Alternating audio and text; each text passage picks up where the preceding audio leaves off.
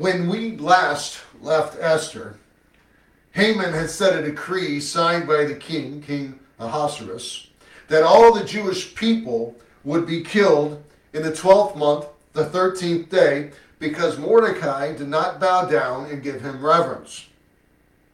After signing the decree, Haman and Ahasuerus, who had just condemned a people to die, Haman and Ahasuerus go have a drink. All while the capital city of Shushan is perplexed by these events.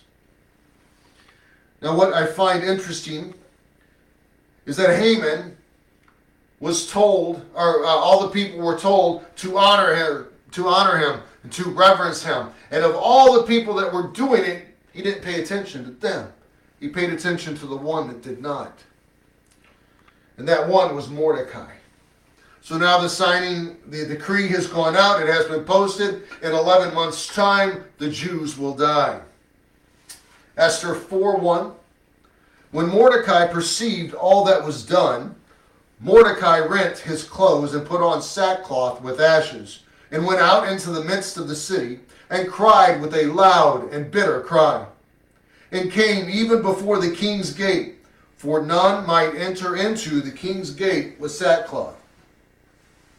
And in every province, whithersoever the king's commandment and his decree came, there was great mourning among the Jews, fasting, weeping, and wailing, and many lay in sackcloth and ashes.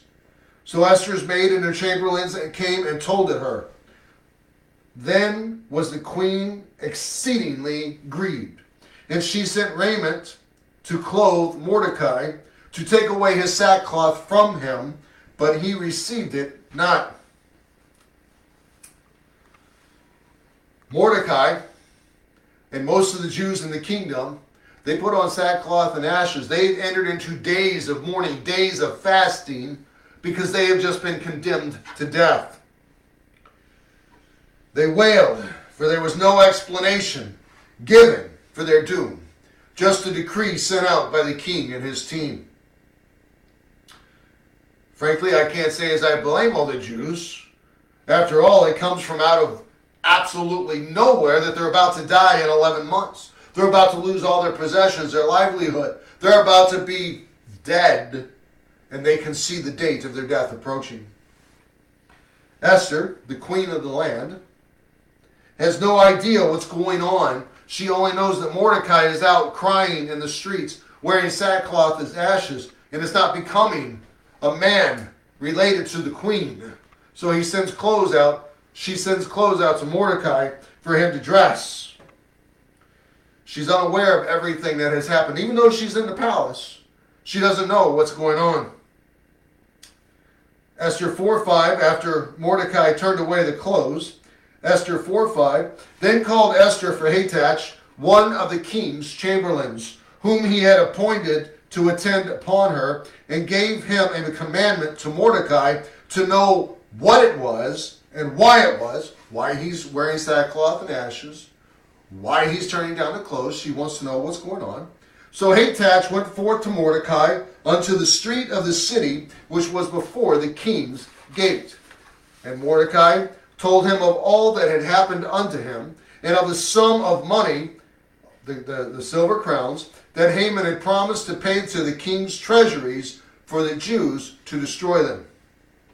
Also, he gave him the copy of the writing of the decree that was given at Shushan to destroy them, to show it unto Esther, and to declare it unto her, and to charge her that she should go in unto the king to make supplication unto him, and to make requests before him for her people.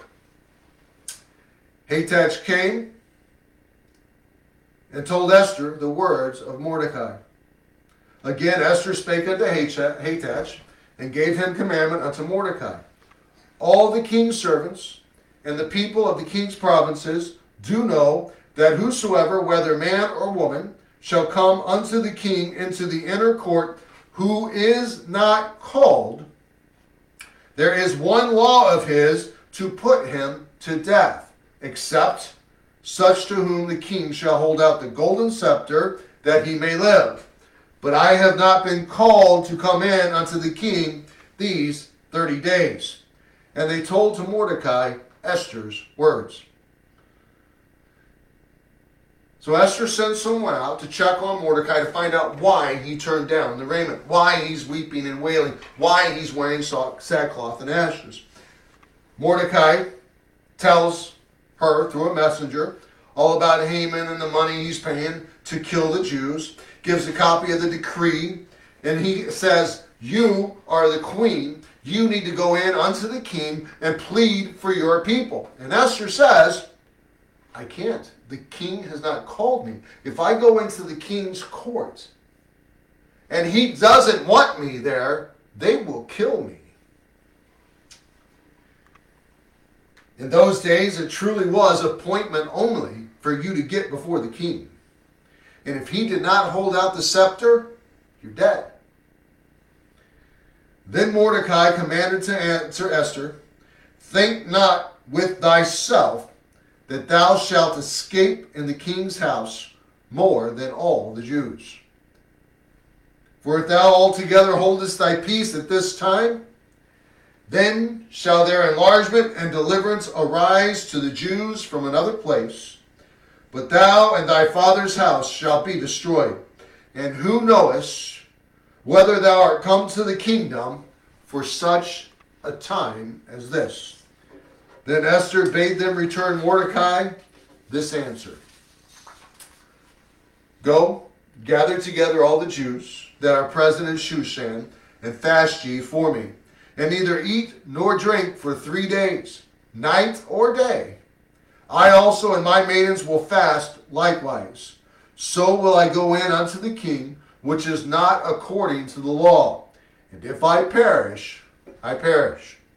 So Mordecai went his way and did according to all that Esther had commanded him.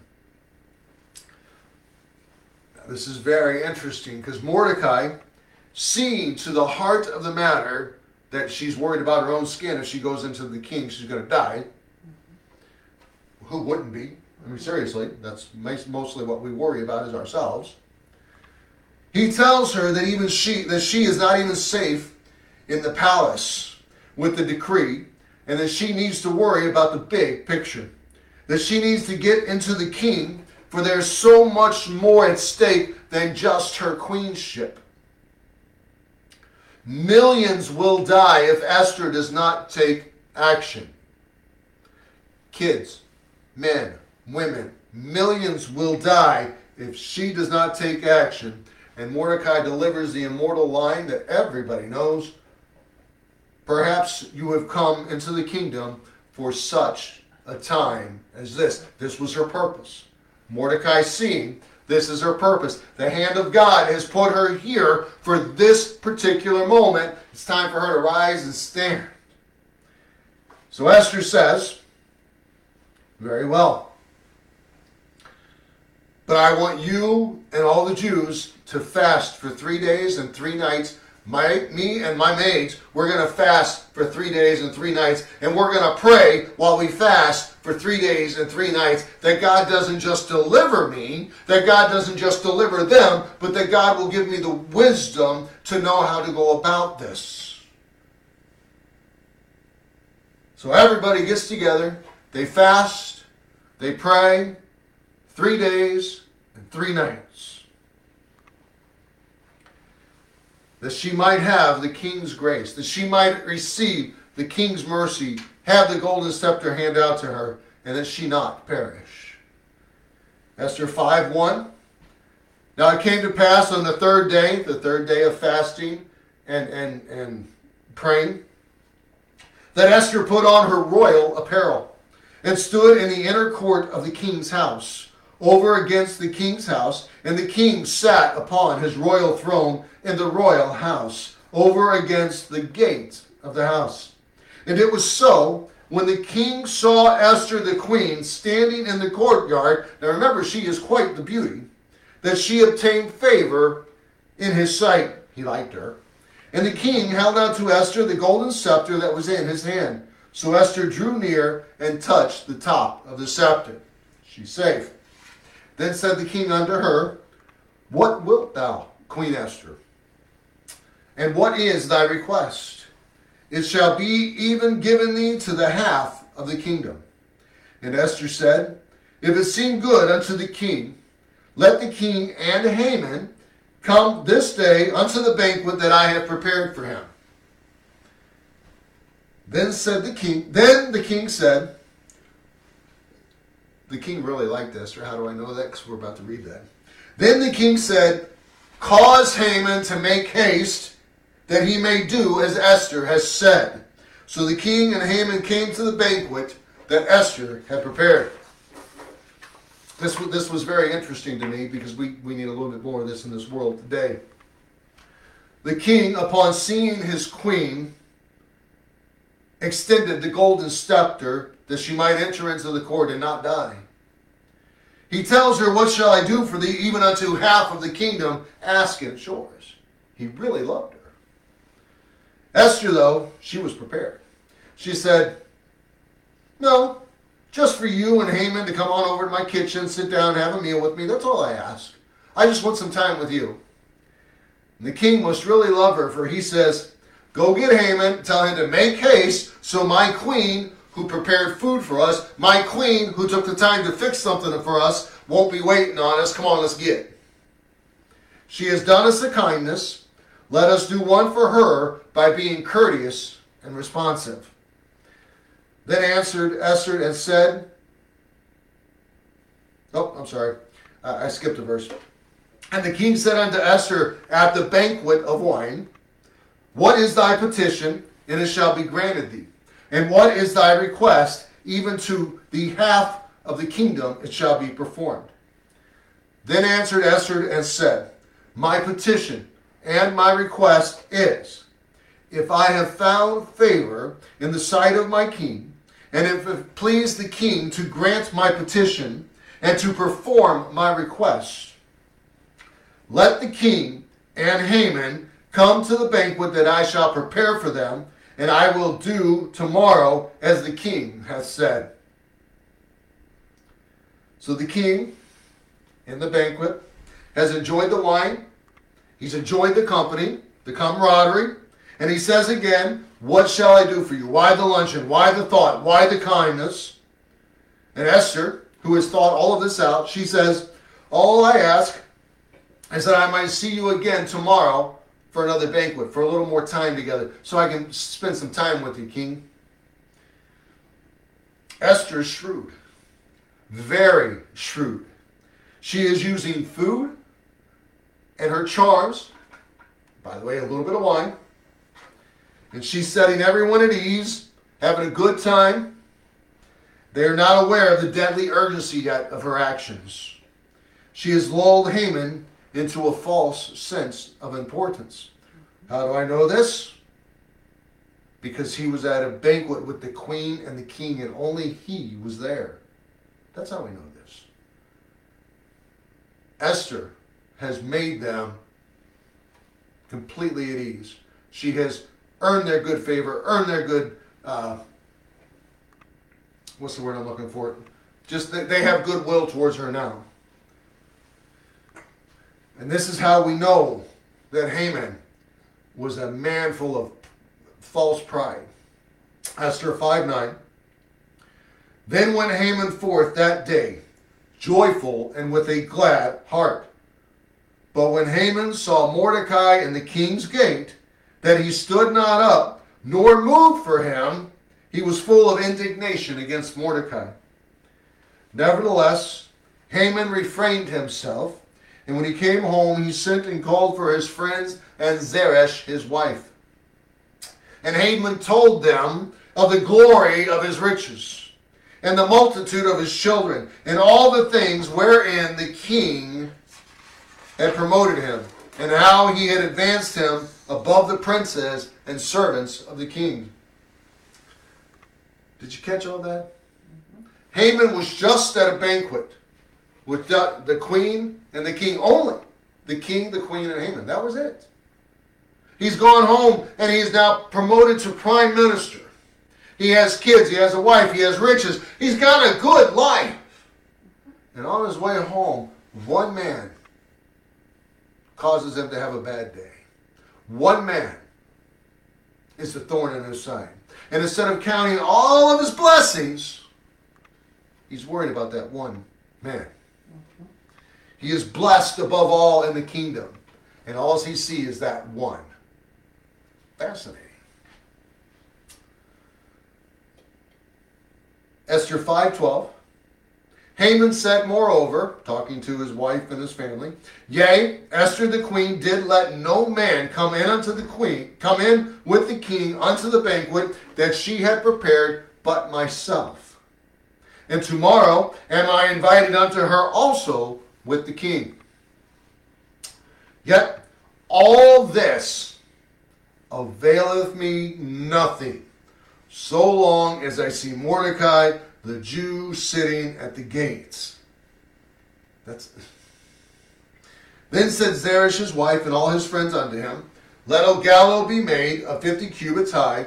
Tomorrow speak thou unto the king, that Mordecai may be hanged thereon. Then go thou in merrily with the king unto the banquet. And the thing pleased Haman, and he caused the gallows to be made. Everything is going Haman's way. Everything he does is gold. But he's worried about the one.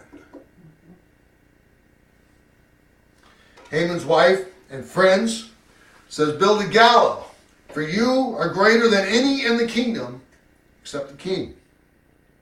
You have both the queen and the king's ear. They delight in you and your company. What are you worried about? Go ahead, dispose of the one that is causing you such grief. Now, at this point, there are two things I want to point out. Sunday night, we will see what happens with Haman and Esther, as most of us already know. But there's two things here I want to point out before I close tonight. Unlike Haman, we should count our blessings. See all that you have. You don't focus on what somebody else has. You don't focus on what somebody else does. You focus on you and what God has provided you. You focus on God's blessings for you. You focus on the wins for you. Haman had everything going his way. And he let one man not getting out of his way, one man not giving him reverence, one man not kissing his tail, drive him insane.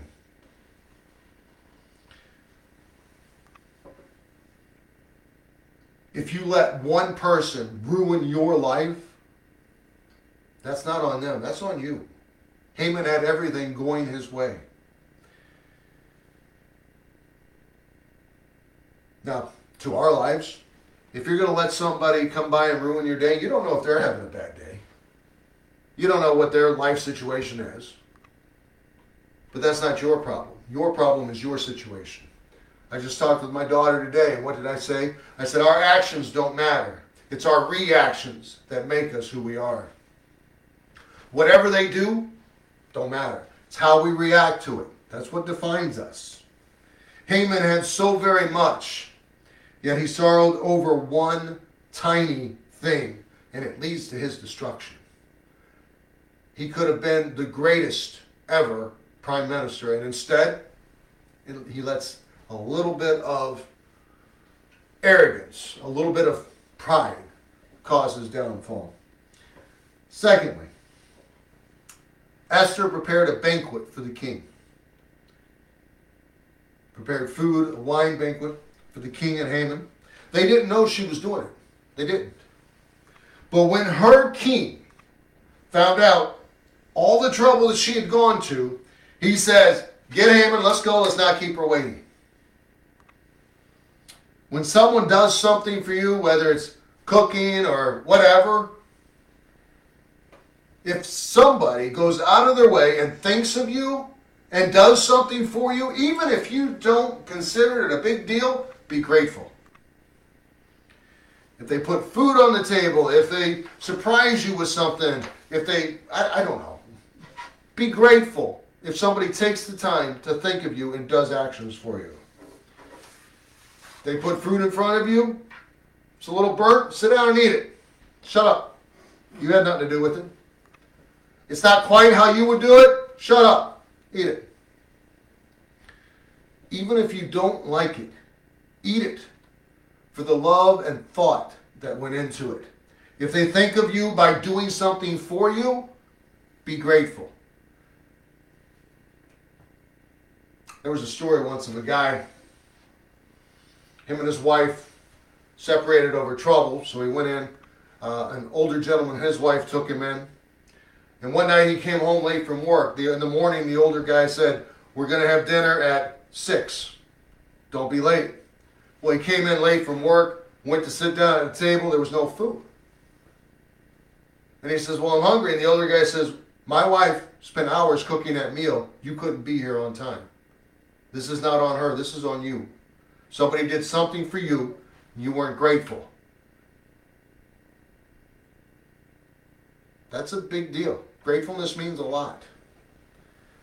If someone is thinking of you, if somebody is doing something for you, whether you like it or not, be grateful.